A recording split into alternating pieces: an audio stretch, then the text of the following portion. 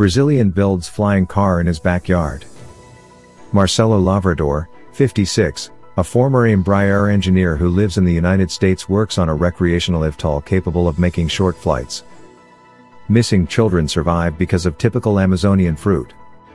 After 27 days missing in the forest in Manacor, 390 kilometers from Manaus, children are found and survive, this time eating rowan, a typical fruit of the Amazon region. Shooting blocks traffic on Linha Vermelha. In Rio, shootout partially blocked traffic on Linha Vermelha on Friday morning. A motorcyclist was being robbed by others when the police passed by and shots were exchanged. Bolsonaro enacts menstrual pads law. President Jair Bolsonaro had vetoed part of the bill, but Congress overrode the veto on Thursday, with 426 votes to 25 in the House and Senate by 64 to 1.